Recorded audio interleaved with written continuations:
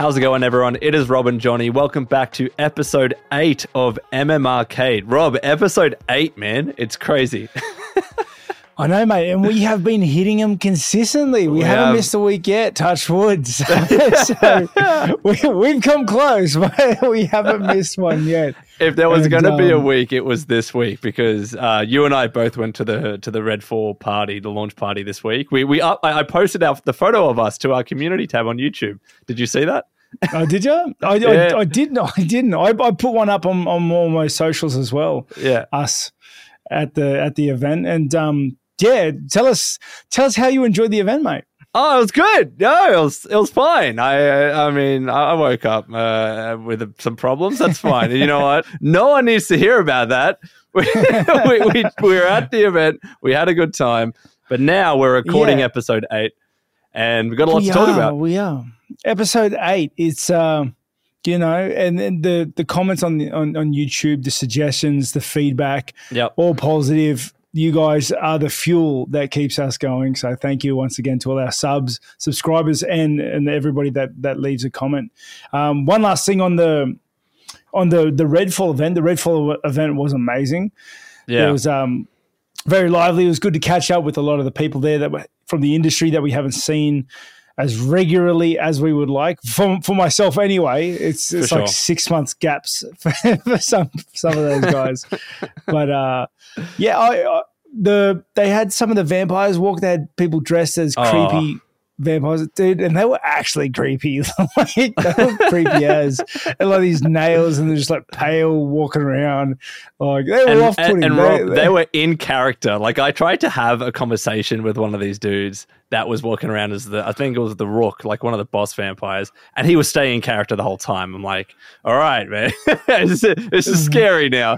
The whole time, like they would just walk up to people and stand behind them quietly, just looking at you, just staring. I was like, yeah, they were actually creepy. And man, as you know, I'm in camp, so I'm in diet mode. Got to lose some weight, and the servers were walking around with trays of sliders and deep fried chicken wings and other hors d'oeuvres, and it was a little punishing. Yeah, that was the problem. I ate too much. That's what happened, because they kept giving like these awesome pork belly and arancini balls. I couldn't stop eating. But I'm not in fight camp, so it's fine. Yeah, that's what it was. You just ate too much. It wasn't any poison or anything. And then, the positive thing was, like, when I left, I walked across the road or whatever, and there was like this chicken place with the Lebanese guy there. He saw me looking at the chicken in the window. I must have looked like a street urchin. I was just staring at the chicken, thinking like, whatever my calories are today, I don't know if I can afford to eat it. And he was like, he's in the window. He's like, come in, brother.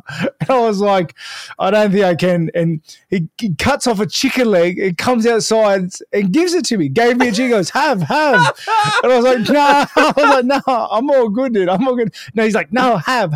You don't have to buy it. Like, have, please.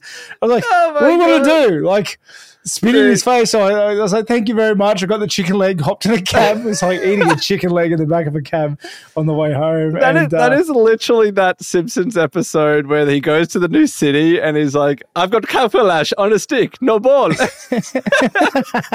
best episode 100%. Ever. Dude, I've got to say, the chicken was delicious, but so if you're in North Sydney, there's a chicken place like near the station. I recommend it greatly, and say Rob sent you. He won't absolutely know, but it was a great night. It was, but we have a super cool return of the Triple C this weekend. Oh, mate, there is a lot to talk about. A UFC 288. We'll be doing our predictions today of like just 2 fights on the main card, because we do have a packed show elsewhere. As always, we'll be talking about some games, news, what we're playing, watching, reading, and fan questions at the end. If you have any questions, please be sure to leave them in the comments below. And if you are new and you haven't subscribed yet, subscribe. We would really appreciate it. So, Rob, we are going to start off with the main event. All right. Aljamain Sterling, Henry Cejudo. Just break it down for me, man. What do you think about this? I have all the stats and stuff in front of us, but feel free to have at it. I've got to say, Aljamain Sterling, okay, no secret I underestimated him very much in his second fight with Jan. Yep. Okay, there's no secret there. He called me out on Twitter about it. Oh, did he? I didn't know that. Yeah. Well, because I was like, he's a pretender, blah, blah, blah. I was really underselling him at that point. And let's be honest, let's agree. Piotr Jan at that point when just before he lost his title to Aljamain via that drop knee, he was the killer in the division. He was the boogeyman, dude. He was he was a scary man. So yeah, I don't know. That all played into how I thought, but then he come in and he did an amazing job and really impressed me with how good he was.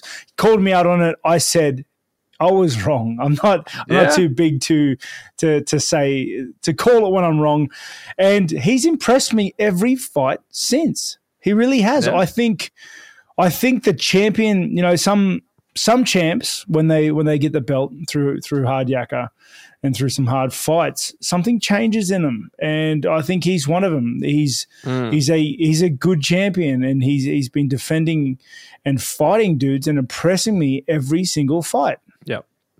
You and I were talking about this before we went live or started recording.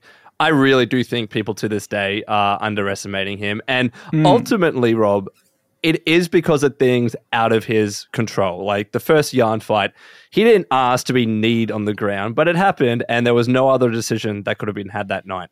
And then obviously he won cleanly in their second fight. And then what happened with Dillashaw?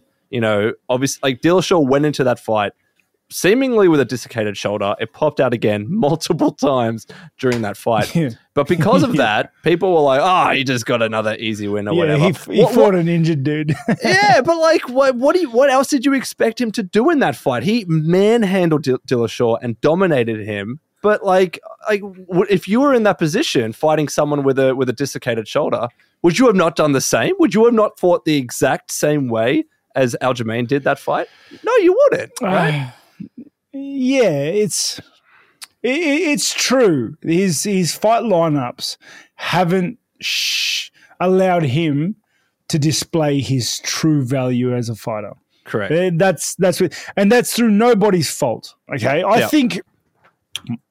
think that's through nobody's fault. It's just his fight lineups, the way they've happened, the way Dillashaw come into that fight, obviously with his shoulder problems, and then as well, like this is Dillashaw post getting popped. Yeah, like obviously he's had to come off everything. You know, like it all kind of sold itself like that. That's what that's the narrative that was written anyway. So I'm looking forward to him getting the chance to really spread his wings, to really, earn the respect he deserves. But I think it is going to be a hard task against Henry Cejudo. I really do. It will be, man. So Cejudo coming back, obviously he vacated both titles, right? He never actually lost either of those titles, but he hasn't fought for 3 years. What does that do to a fighter, Rob, when you haven't, like, no one's doubting Cejudo's, skills, his resume on paper, and what he's achieved in the sport, but he hasn't fought in 3 years. What does that do to a fighter? It's hard to say because, like, ring rust, right? How do you quantify ring rust? And it's something that everybody's heard of. Everybody has spoken about it. Yeah, and it's something that I get asked a lot because my last fight was in September. How are you doing things to avoid ring rust and all that stuff? I don't know though if it's real. I don't know. Like it's very hard because like there's no easy way of finding out what it really is. You can't really put numbers to it. I'm thinking maybe ring rust is something akin to, feeling the nerves a little more, like when you're all the waiting behind curtains, the weigh-in, like really the event kind of affecting you in a way that makes you, not fight as well as you would have if you weren't feeling those pressures. Yeah, because you're used to it, accustomed to it, and maybe that's it. But I do agree though that like we're fighters. Like, you lock us in that octagon, we're going to get to work. And there are certain dudes that excel under pressure, regardless of when that situation is, how long that situation's been out. And I believe, just like John Jones coming back, I believe Henry Cejudo would have to be at one of the most forefront athletes like that. He's a gold medalist, in my belief, one of the hardest sports to ever exist, you know? So you're saying that you're favoring Cejudo. You're saying skill-wise, like I was trying to like match them up from their grappling to wrestling and even striking. On paper, it's hard to go past Cejudo in this, even though he hasn't fought for 3 years and what you said about Ring Ross. Would you say that you favor him as well? I'll get to that at the end, okay? I'll get to that at the end. Right. These are the pros for me with Henry, okay? All right.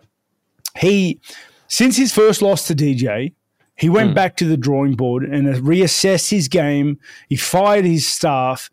He devoted his entire career to just learning new skill sets that can help him do what he needs to do.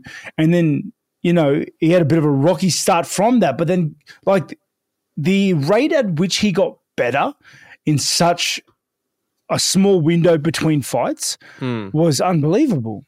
You know, I think he would have to have one of the better evolutions of the game, because DJ is a monster. A monster of the game, like a monster of his craft. So for Henry to come back and to beat him, you know, especially after losing to him once already, like, I feel like that would have to be one of the biggest evolutions in the game. And, you know, since his fight, I've listened to a lot of his stuff. He started a lot of different podcasts and he started a lot of different YouTube analysis type stuff.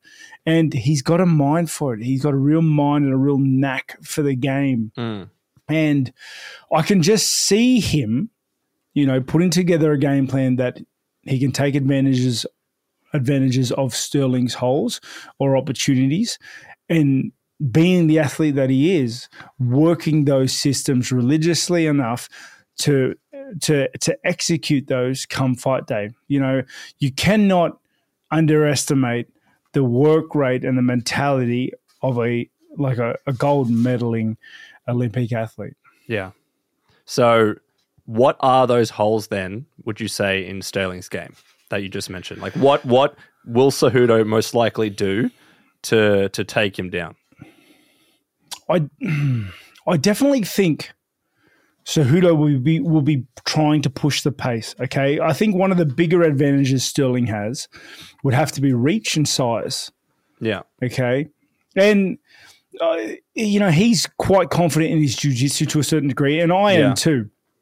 But I think I would believe Henry would be accounting for that. I'm sure, being, you know, a born grappler, he grapples a lot as well. I think the biggest thing is going to be him closing that distance, putting pressure and pace on Sterling so that Sterling can't control the spacing, to where Henry can actually utilize his box wrestling. Yeah, and I think that's how he attacks his fight and approaches this fight. Because it was very interesting. I was watching the Dillashaw, and it's such a shame that Dillashaw had that shoulder issue. But in that fight, Sterling was the predator. He was dominating the ground game. The way, Rob, that he was moving on the ground, like spinning around over Dillashaw, getting those positions, I was so impressed. I had to watch it a second time. It was awesome. And it is a shame that Dillashaw had that shoulder issue, because in some people's eyes, people might undersell the amazing grappling and wrestling skills that Sterling actually does have. But we're talking about Cejudo here. So this one's a tough one to call, man. I actually could go either way on it.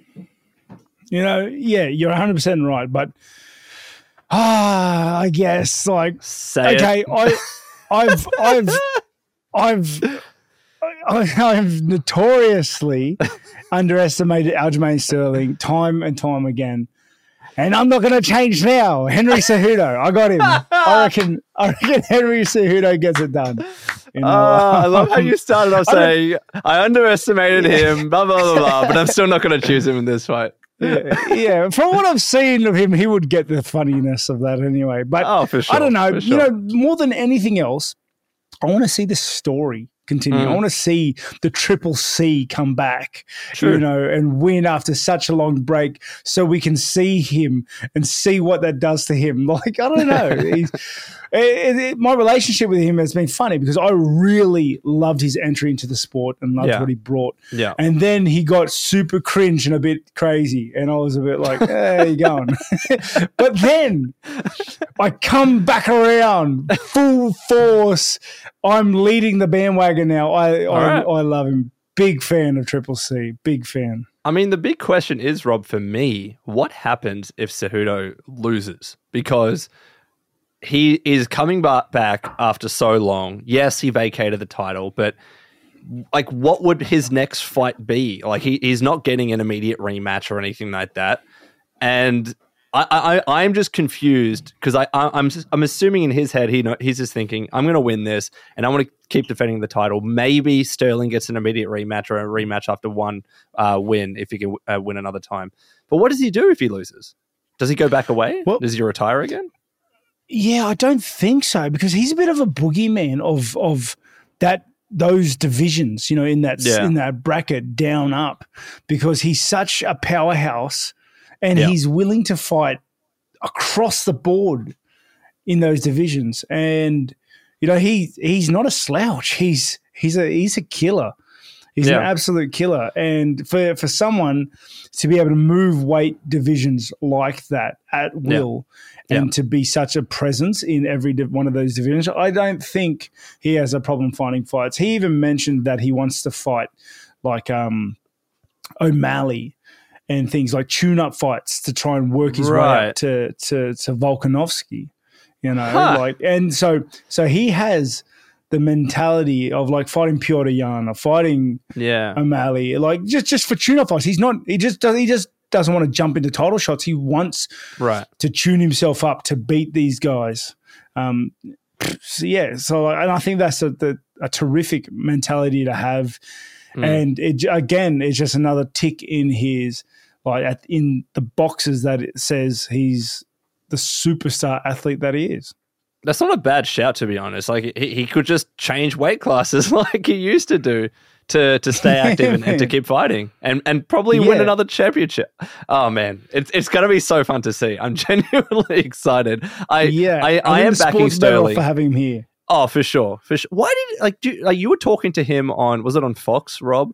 Did he mention I can't remember the reason why he retired in the first place? He just lost love of the sport. Was that it? I think he alluded to something like that. Not love of the sport. He's just like, he didn't know what else to do. He had done it all, he said. Yeah, okay. And which is, to his credit, he did. He had. Olympic gold medal, flyweight belt, bantamweight belt. Bantamweight, yeah. Like, simultaneously, what do you do next? It's true. You keep defending. That's what you do. That's it. I mean, it's funny because like literally John Jones I saw is having very similar thoughts, because he's like, I will just retire after the Stipe fight because who else is there to fight? I will still say, John, you still need to fight Pavlovich, but then retire after that. And you know what's funny with that? Like, everyone just wants to watch him fight boogeyman. You know what I mean? Yeah. Like fight these one-hit wonder knockout artists like Stop Nagano the hype and stuff train. like that. Back in the day. I hope, as a side note, I don't know what Ngannou is doing. Like, I'm hearing he went to one, didn't get an agreement. He went to bare knuckle, didn't get an agreement. Just come back. Ngannou, come back. Did you hear? I heard he can't come back. I'm pretty sure Dana White said he'll never fight in this industry. Oh, Dana again. said that a million times, Rob, and then things change. Things change. I don't know, but I heard one offered him $20 million. And he said, like, guaranteed 20 mil, and he said no. No. Because he wanted like a board, a chair on the board. No. Wait. Yeah. Like, it's not 20 million for one fight. I'm assuming over the course of a contract. I don't know. And then how the guaranteed works, I got no idea. But that's crazy. Like, and every day he's not champion, which has been a while now, his value is just going down. He's a depreciating stock. Yeah. But whatever. Just work it out. Dana and Ngannou, work it out. We all want to see him fight John Jones. That is the money fight after Stipe for sure. But going back to UFC 288, you are saying Cejudo over Sterling. Oh, yeah, I guess so. Like, all right. I'll say Sterling. Why break habits now? All right. Rob is going with Cejudo. I'm going with Sterling. But the next fight, did you just play that? You just strummed the guitar? No, I didn't. I heard that. The next fight that we have is Belal Muhammad against Gilbert Burns. So these two are absolutely saving this card because we know Oliveira was meant to fight. He got injured. So they're pushed back, I think, a couple of months. I can't remember which event they're at now. But in their place, we have Muhammad versus Gilbert Burns. It's a really interesting fight. I'm very excited. Like, we literally just saw Burns fight very recently, a month ago or something. And now he's back in the ring. So kudos to him especially. But Rob, what do you think about this matchup? Mate, yeah, I think this is a great matchup for Gilbert Burns. I think all the chips are stacked in his favor for this fight. And, for someone who is hunting the title, for someone who is worried about other contenders getting in line ahead of him, he's doing the right thing, which is to proactively seek them out and beat them first. And you can't fault his mentality. He's been so active lately. I mean, this will be his third fight this year. He fought 3 weeks ago. But, and he fought 3 weeks ago, and Belal Muhammad only found out about the fight 3 weeks ago. So, like, this is like, and Gilbert, I don't know how banged up he was after that fight with Masvidal, but from my viewing, he beat up Masvidal. Like, he did a really good showing on that fight. So I don't see him taking. I didn't see him taking heaps of damage. Though you can never sell, like, kicking bones and legs and hands and everything hurts. Yeah, I'm sure he has a few bruises and stuff that he's nursing over. But, like, I don't know. That's why I wanted to ask you. Belal not fighting since October of last year. Burns only. You said twice this year, and he already fought 3 or 4 weeks ago. So, like, is there any advantage that's given to Muhammad on that or not? I can't see any. No. I think the big thing will be, like, finding out the fight was 3 weeks ago. Like, finding out the fight about the fight 3 weeks ago. Like, mate, Gilbert was fight fit ready. Yeah. 3 weeks ago.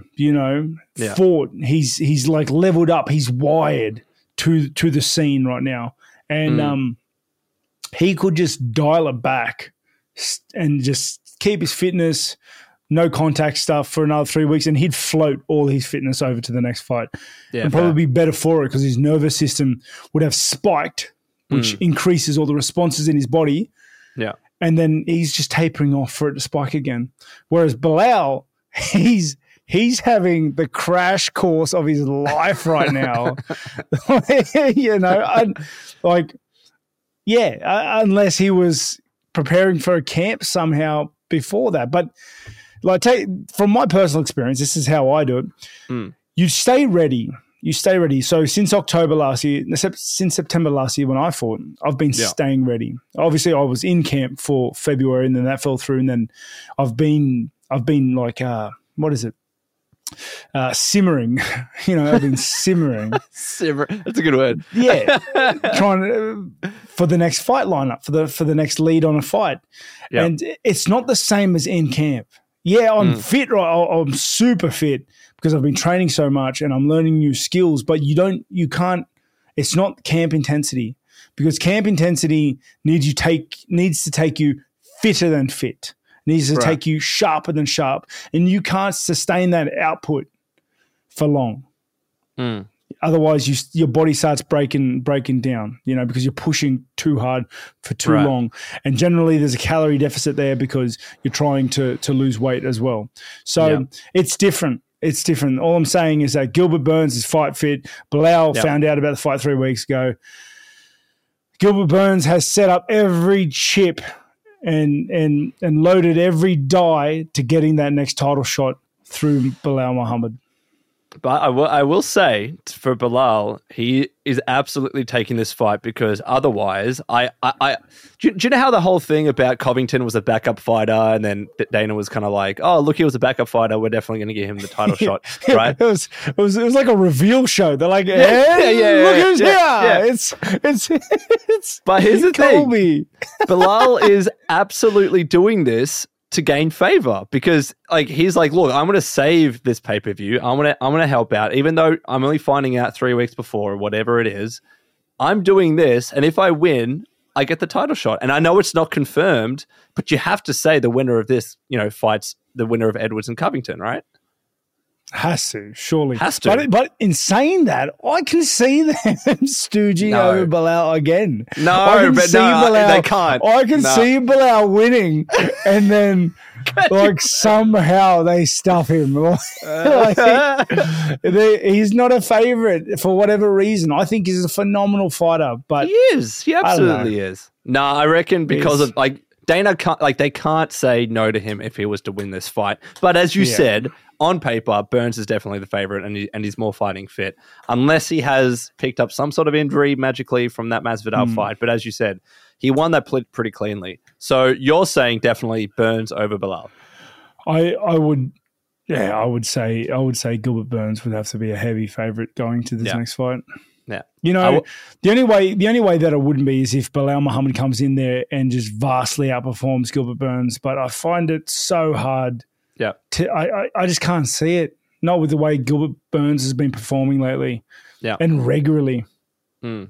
All right, well, let's see what happens. UFC 288 is going to be this weekend. And next up, we were going to be talking about some games news. So there's been a lot happening this week, especially in the Xbox landscape. And recently, Xbox, we all knew that they were going to have a showcase at around that, pseudo E3 time. E3 is not a thing, but it's going to happen in June.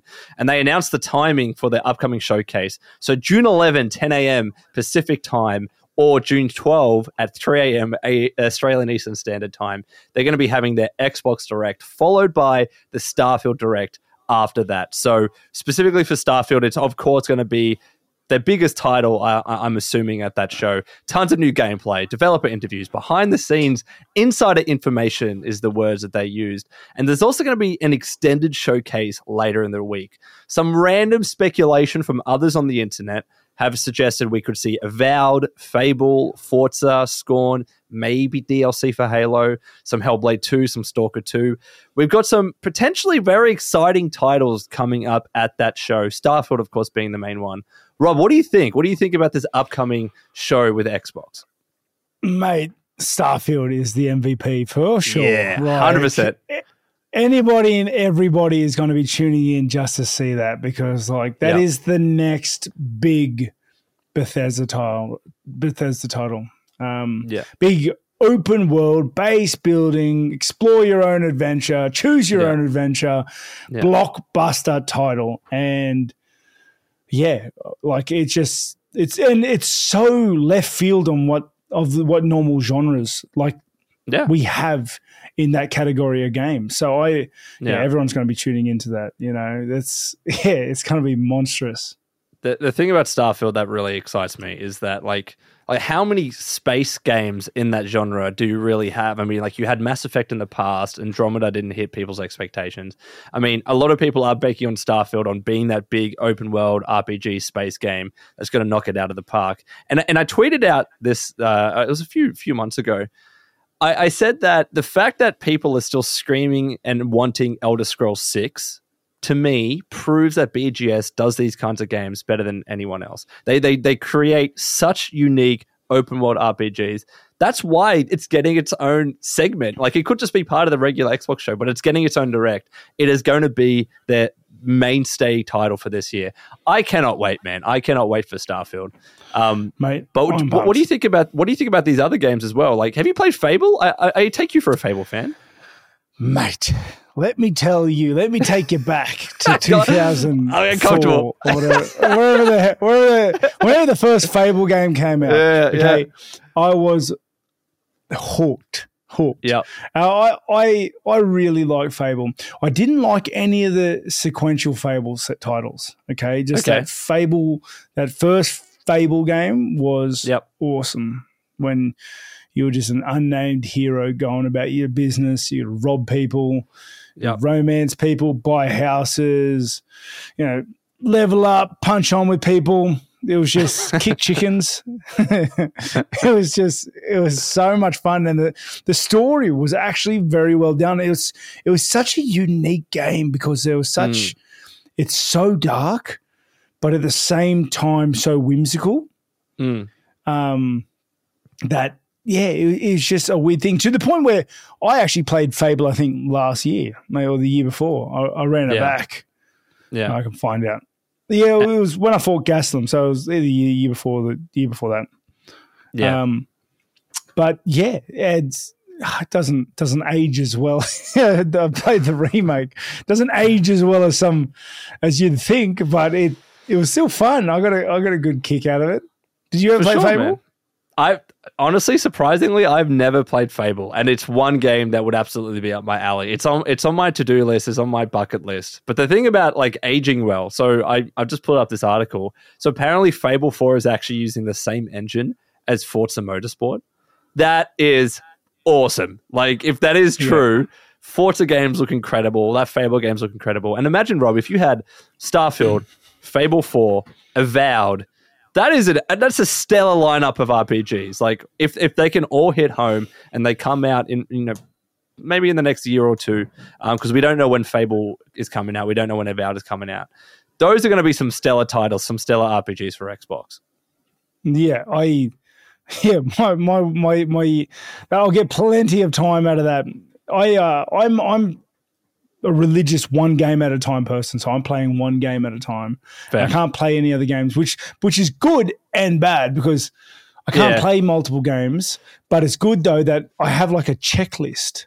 So I'll play the hell out of this game until the next one comes on. But let's be honest though, when Starfield drops, there's no other game. There is no other game.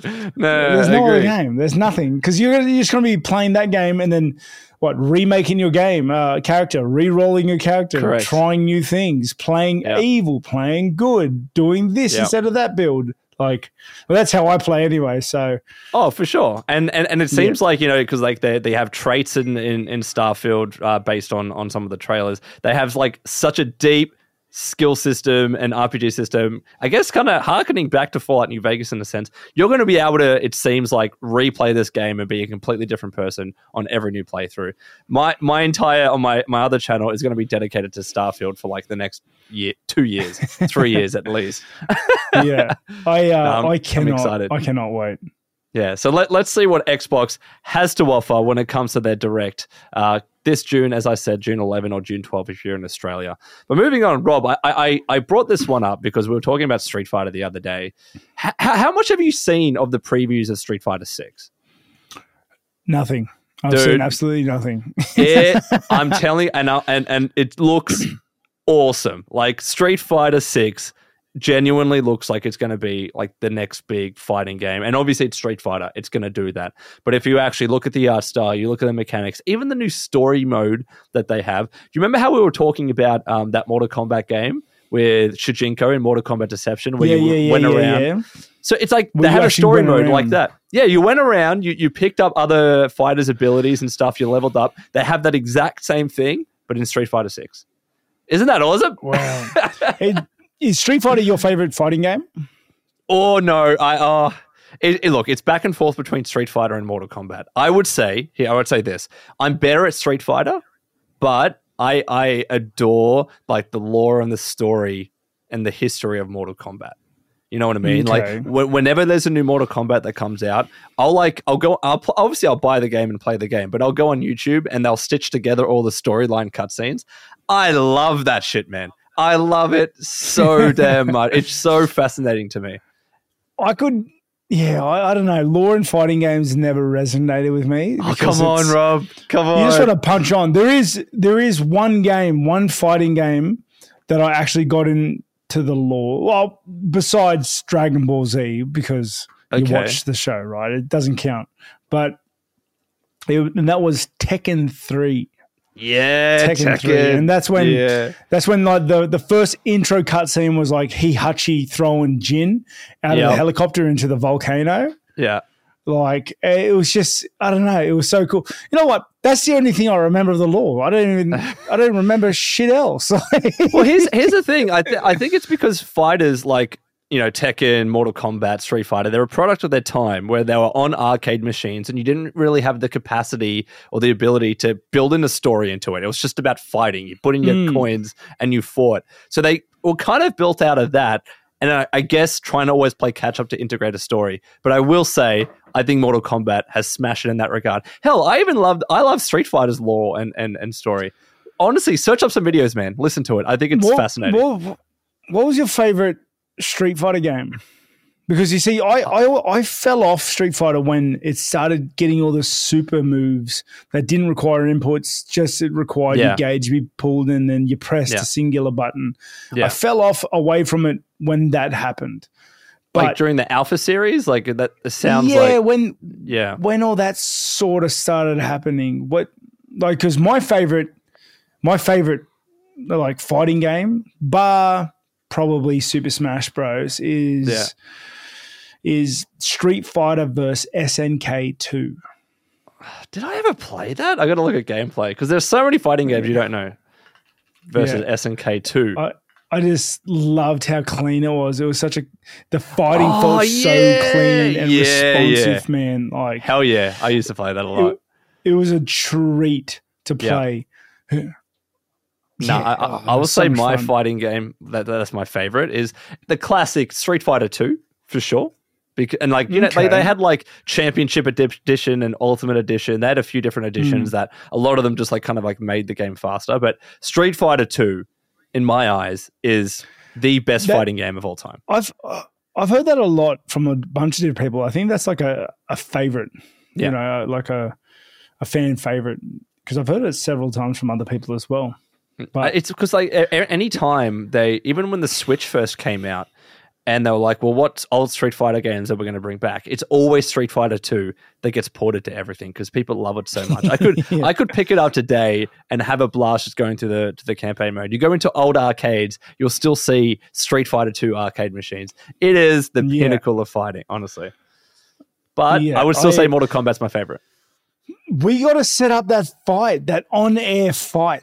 I am so keen for it. All right, Rob. Okay, so like we've been talking about recently about like what we do with the channel, the next steps of where we go. As we've said, when the channel is big enough to support other kinds of videos, we will do other kinds of videos. I mean, when Street Fighter 6 comes out, it's not a bad shout. We could be doing some live streams, Street Fighter 6. We could do that. What do you reckon of that idea? Maybe.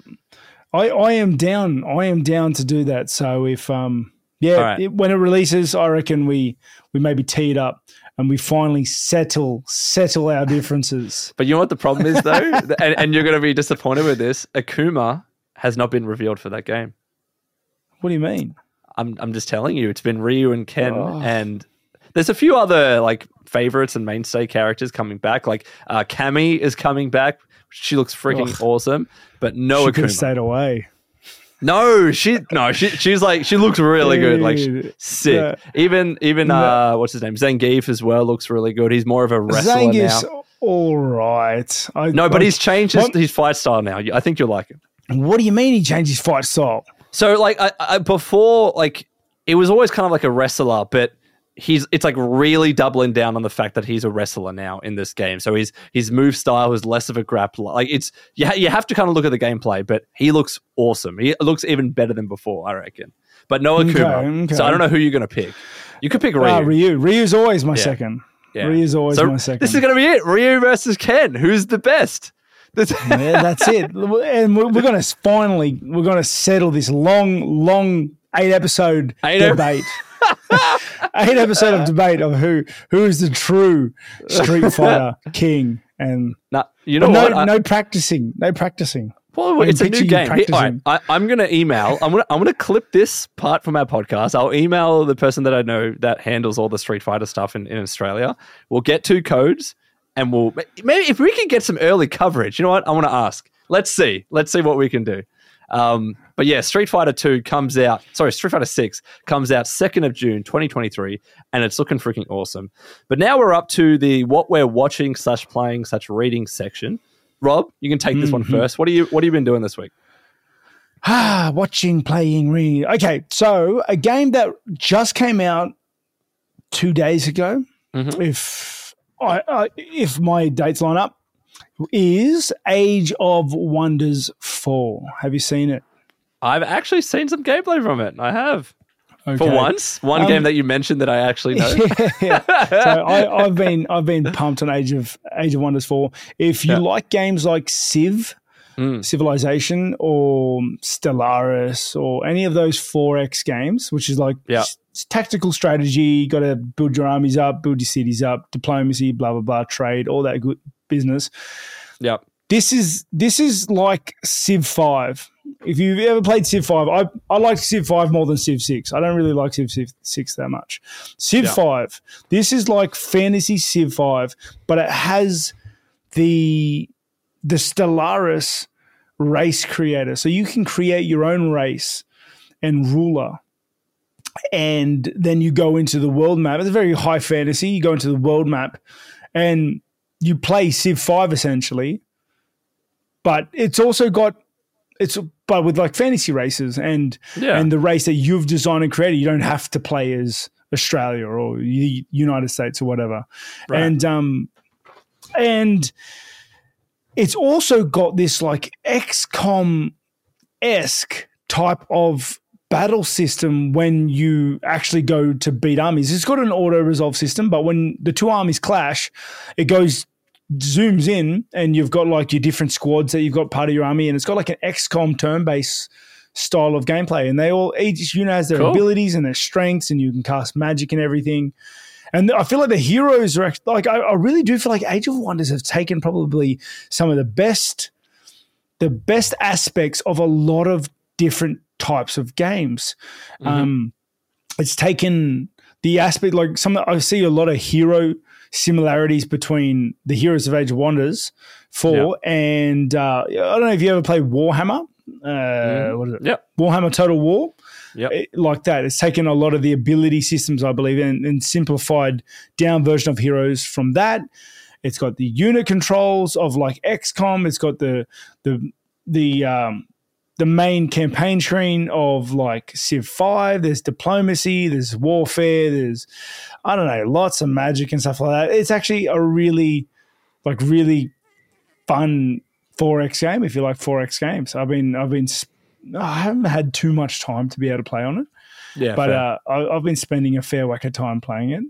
It's I will say there's some crashing now and then. Yeah. I don't think they've fully optimized it for certain graphics cards and like outdated ones. Fair enough. Updated my graphics cards then, so maybe it won't happen to me anymore, but was getting some crashes beforehand. But did you get a new graphics card? You got a new one? No, not a new one. I just had to update them. I assumed they were out of date. It kept crashing on me. Oh, you mean like the drivers themselves? Like you didn't get a new card? Well, right.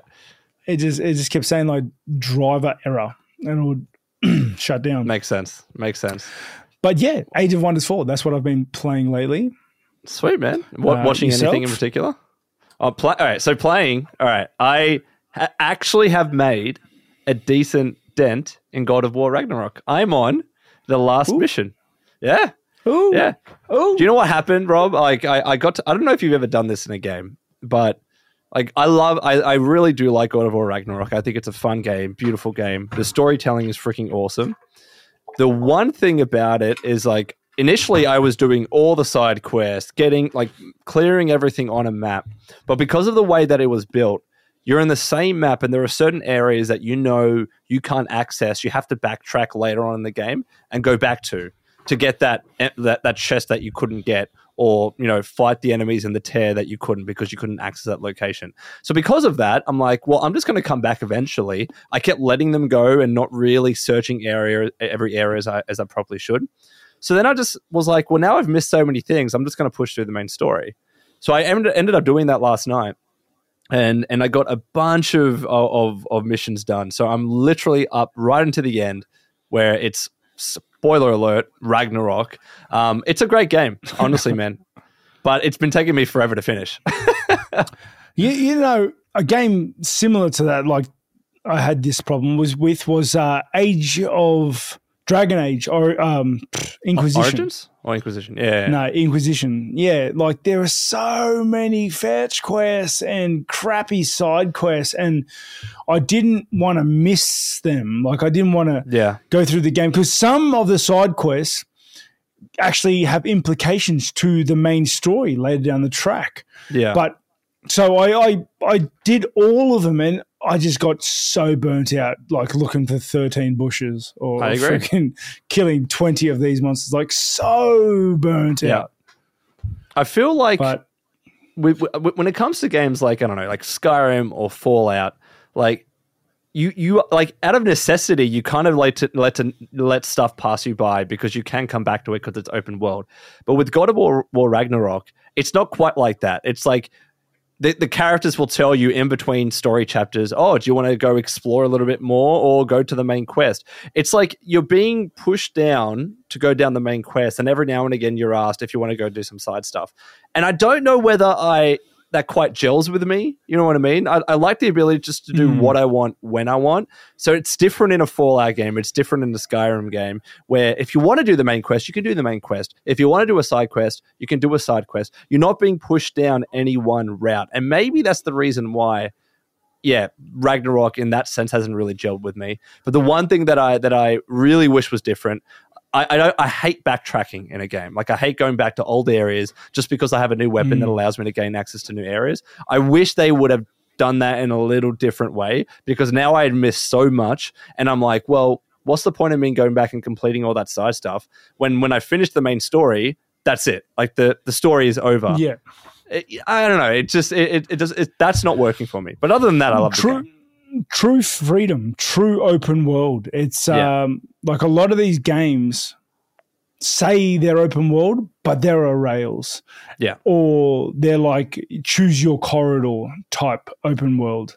Whereas games like Fallout games, the Elder Scrolls games, then that's what they're known for.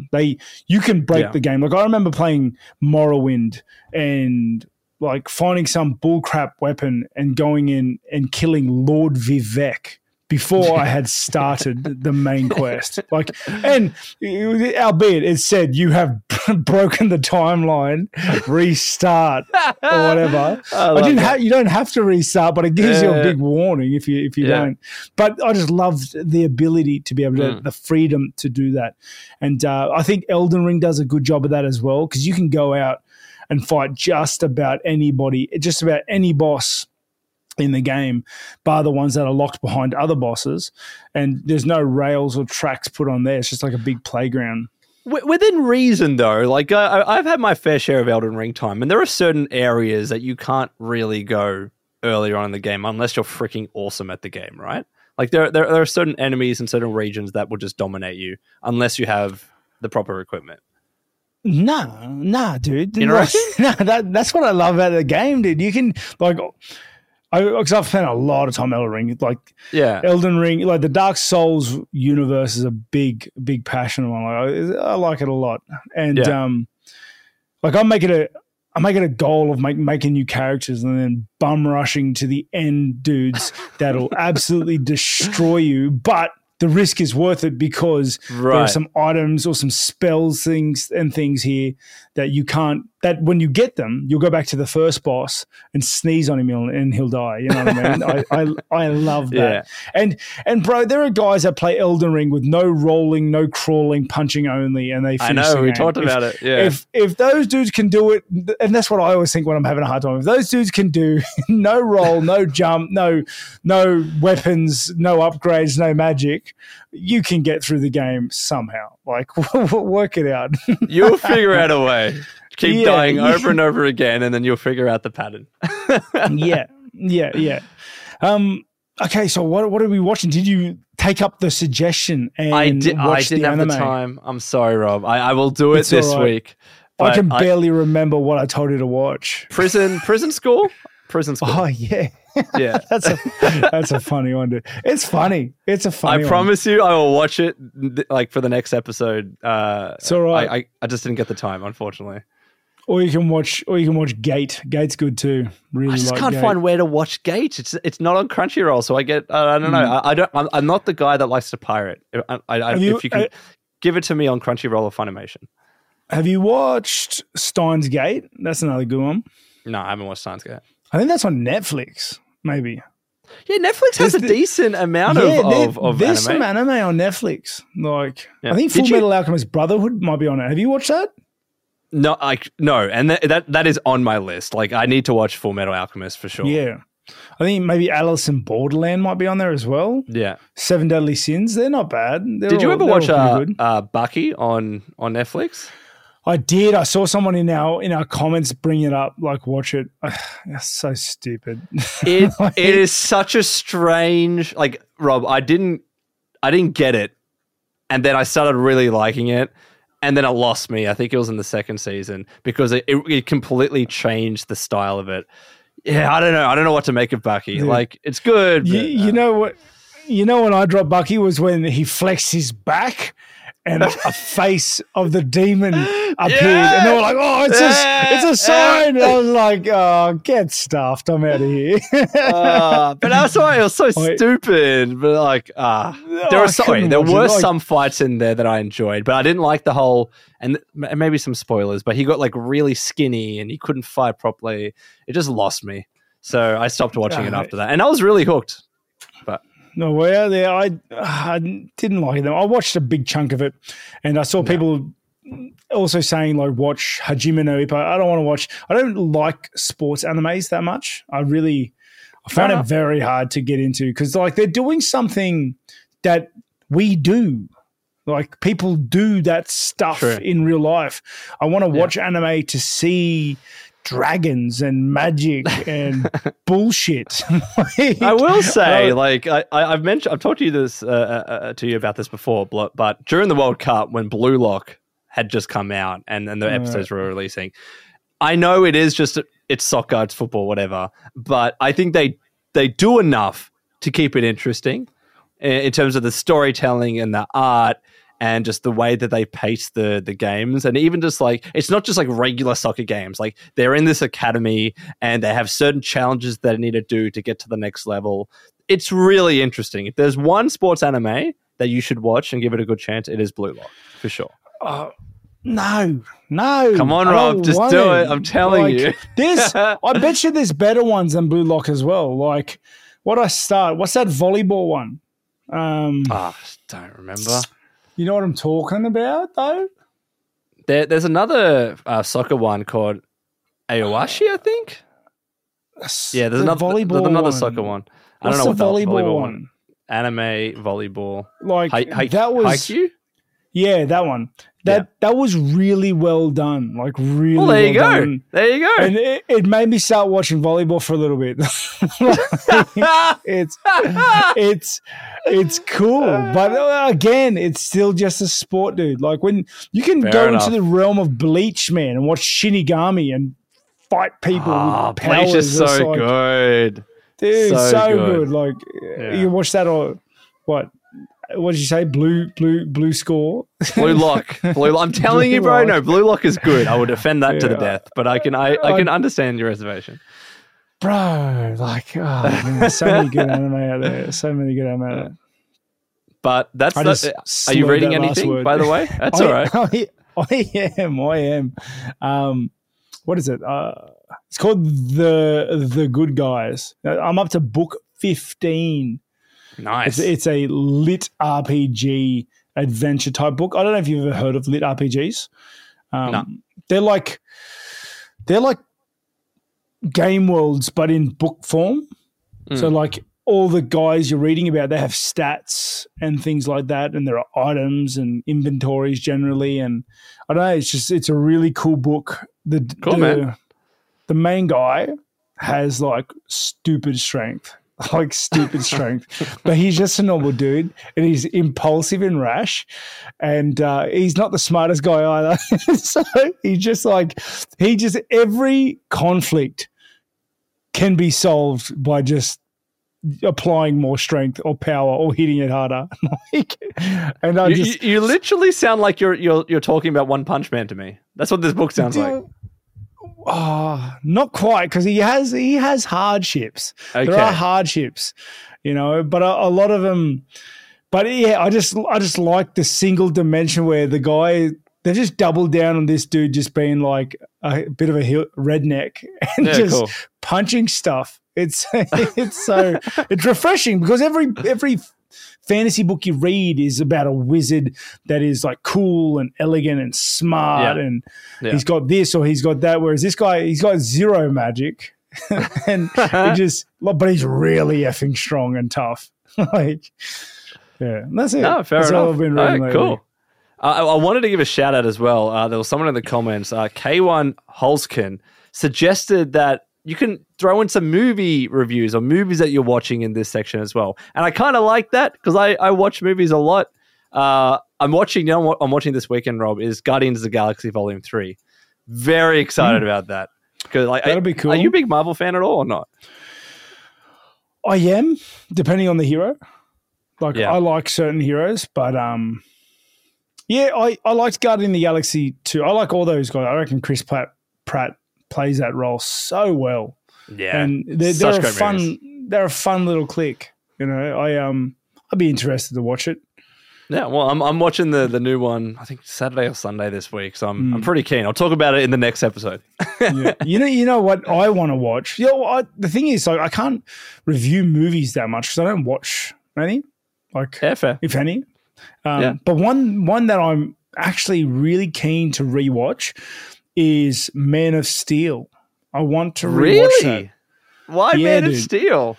Because Superman is so cool, dude. He is. My relationship with Superman has been tumultuous at best. I hated him when I was a kid. Hated him because he was just too good at everything and too strong. And I wanted an edge. I wanted to find someone that not everybody else liked. And for years that went on until, I don't know, probably when I was well into my adulthood. Yeah. And now I love Superman. I love him. He is too strong. He is the best. He is so good. And I just love it, dude. Superman is literally the best. He's so good. And I'll go into Reddit dives of who would win, Superman or the Hulk? Who's stronger, Superman or the Superman? Flash? All the time, dude. In every one of those debates. Nah, not the Flash one. I like the Flash as well. I think the Flash. Hold on. You think the Flash beats Superman? Depends. I've gone down this rabbit hole pretty heavy, and come on, man. The Flash has an ability, dude, where he can take your kinetic energy away from you. Right. I don't think, and let alone the Flash can literally destroy things at a molecular level. I don't know. Know. I think the problem is with comic books is that in every new edition or every new comic book, they'll mention this random ability that this superhero has. You start comparing them like that, and I'm not knowledgeable enough to pull it out for Superman. But I will say, based on what you were saying before, I reckon a big reason why you like Superman so much is because Henry Cavill is so good as Superman. And I'm so sad he's not going to be Superman anymore. I'm gutted. I still don't rate him in The Witcher. Come on, Rob. Nah, it's not him. It's not him. It's just the Witcher universe is so hard to put into real life, into real viewing. And it's not him at all. I do like him in Man of Steel. I do like him in the role. I like him as an actor. But the Witcher universe is one that's really hard to bring to life. You're right. I don't think the Flash beats Superman, but I think you could put him to a standstill at the very least if both were, I don't know, relatively strong. But Superman can't be killed. I think I'm 90% sure he's immortal. He just goes asleep if he's locked in a dark place forever. And he can just turn back time, fly around the earth and turn back time. It's so overpowered. But they all are though. The Flash. can leave time, like period. Yeah. Like it's weird. But oh yeah, one of the commenters in the chat said if I've read any of like Sanderson's books or Brent Weeks, and the answer to that is yes for both. I've read most of them. Nice. But I think Sanderson did like the Mistborn books, if I'm not mistaken, and I think Brent Weeks did like the Prism books. And I didn't actually finish the Prism because if there's too long of a break between books, I forget what happened in the previous one, but I refuse to reread it. And that's kind of where it stops for me. Fair enough. Well, we're at the end of that segment. So now let's move on to the final segment of the podcast, fan questions. Again, if you ever do have a question that you want to ask us, let us know in the comments below if you're watching on YouTube. But first up, we have Naibi asking, question for Rob. What is your favorite place that you have traveled to for a fight? They're all so good because they're all so different, and they've all been like journeys of themselves. Like Vegas, the many cities in the States, been to China, different things. But I think my favorite would have to be France, Paris. Last fight, just because like I took my wife and I took my youngest at the time, and they made that trip a little bit extra special for me. Oh, that's awesome, man. All right. Well, next question that we have is from Alex. Love the content, lads. Question, are there any plans in the future to get a guest on the podcast? We've talked about this, Rob. Who should be our first guest? I'm curious. Oh, I don't know. And obviously this is all pending. Like we were still building the foundation of our episode, of our podcast. we're still building the foundation of our podcast, letting the roots grow and get a little deep. But we're not 100% sure whether we would incorporate it into this podcast or if we would bring out like guest episodes per se. Yeah, like a separate video interview style thing. Yeah. Yeah, which would be more dedicated on. Yeah, we'd be more dedicated on just trying to pull all the every little grain of information out of our guests. Yeah. More so than in that way as anime. well. Yeah, no, but that's the thing, right? Like if we were to try and get a guest on the regular episodes, you kind of need someone that can talk about all the stuff that we talk about. So if we have separate dedicated video interviews or like mini casts or whatever with people, we can dedicate the subject to that person. Guest-isodes. Love it. That's the name from now on. It's stuck. It's in writing. But yeah, like let's say hypothetically we got someone who was an actor. You can talk about them specifically and their acting career. You got someone that was a fighter, talk about their career and their fighting and all that kind of stuff. Get someone that's in video games, same story. So I actually really like that idea, Rob. I reckon we should, once the channel's built, we should look towards that. Yeah, definitely. Once we've got our roots nice and deep. Someone also mentioned one of the questions, and this is living proof that I read the comments. Told me about my backdrop. Like Johnny's got all the orange and then like when am I going to get some blue neon lights for my background? Brother, it took me ages to just drag the shelf over here. There is no way I'm going to be able to set up neon lights. I don't even know how he does his and why. I can tell you. And the way it looks hold the up, way hold it up. does. There are people here watching. I dragged a shelf there. I put the guitar there. What do you want from me? Okay. Rob, not only do I have the lights here, but I can also change colors if I want to as well on the fly. Let's say I want, I don't know, pick a color, Rob. Do you have a favorite color? Pick a color. Yeah, I do. White. Oh, white's boring, man. But I'm gonna. Wait, is this so I can match your background? Is this so? Hold on. Ready? That's better. I'm the same. Yeah, dude. Like, yeah. Or blue. They don't realize I actually do have lights. They're just set to white. I've seen you with blue before. Well, This is my channel on my main channel. This is the color that I usually go with, like a light blue. But I can go purple. I can go whatever. So you know what, Rob? We're gonna set you up with some Philips Hue lights. That's what we're gonna do. All right. All right. How's that sound? All right. I'll need you to help come over and set them up. I can do that. I can do that. So we will set that up. But the next question that we have is from Croak, another one for Rob. Rob, have you ever trained with Volkanovski? I have. It was back when I was a welterweight, way back. I think before he was even in the UFC. We sparred, I think, at TP Gym, which is once, but that was many years ago. And nowadays, no, not really. No, not at all. Sorry, because one, we're very different weight divisions, so there's that hurdle. And there's a fair significant gap between our weight divisions. And two, he's like good friends with the team at City Kickboxing and the coaches there. So obviously there's that bit of obstacle there as well. Yeah, fair enough. The next question that we have, this was actually directed towards me. Master Mirage asked, because you know how we talked about like how you and I met, I used to work at Bethesda, was asking, how would I get into the community management scene? And honestly, the best advice that I have for you, man, is create a YouTube channel, create a podcast, show the skills that you need to show to an employer that you can build a community, that you can foster a community. And that is the best thing that you can do.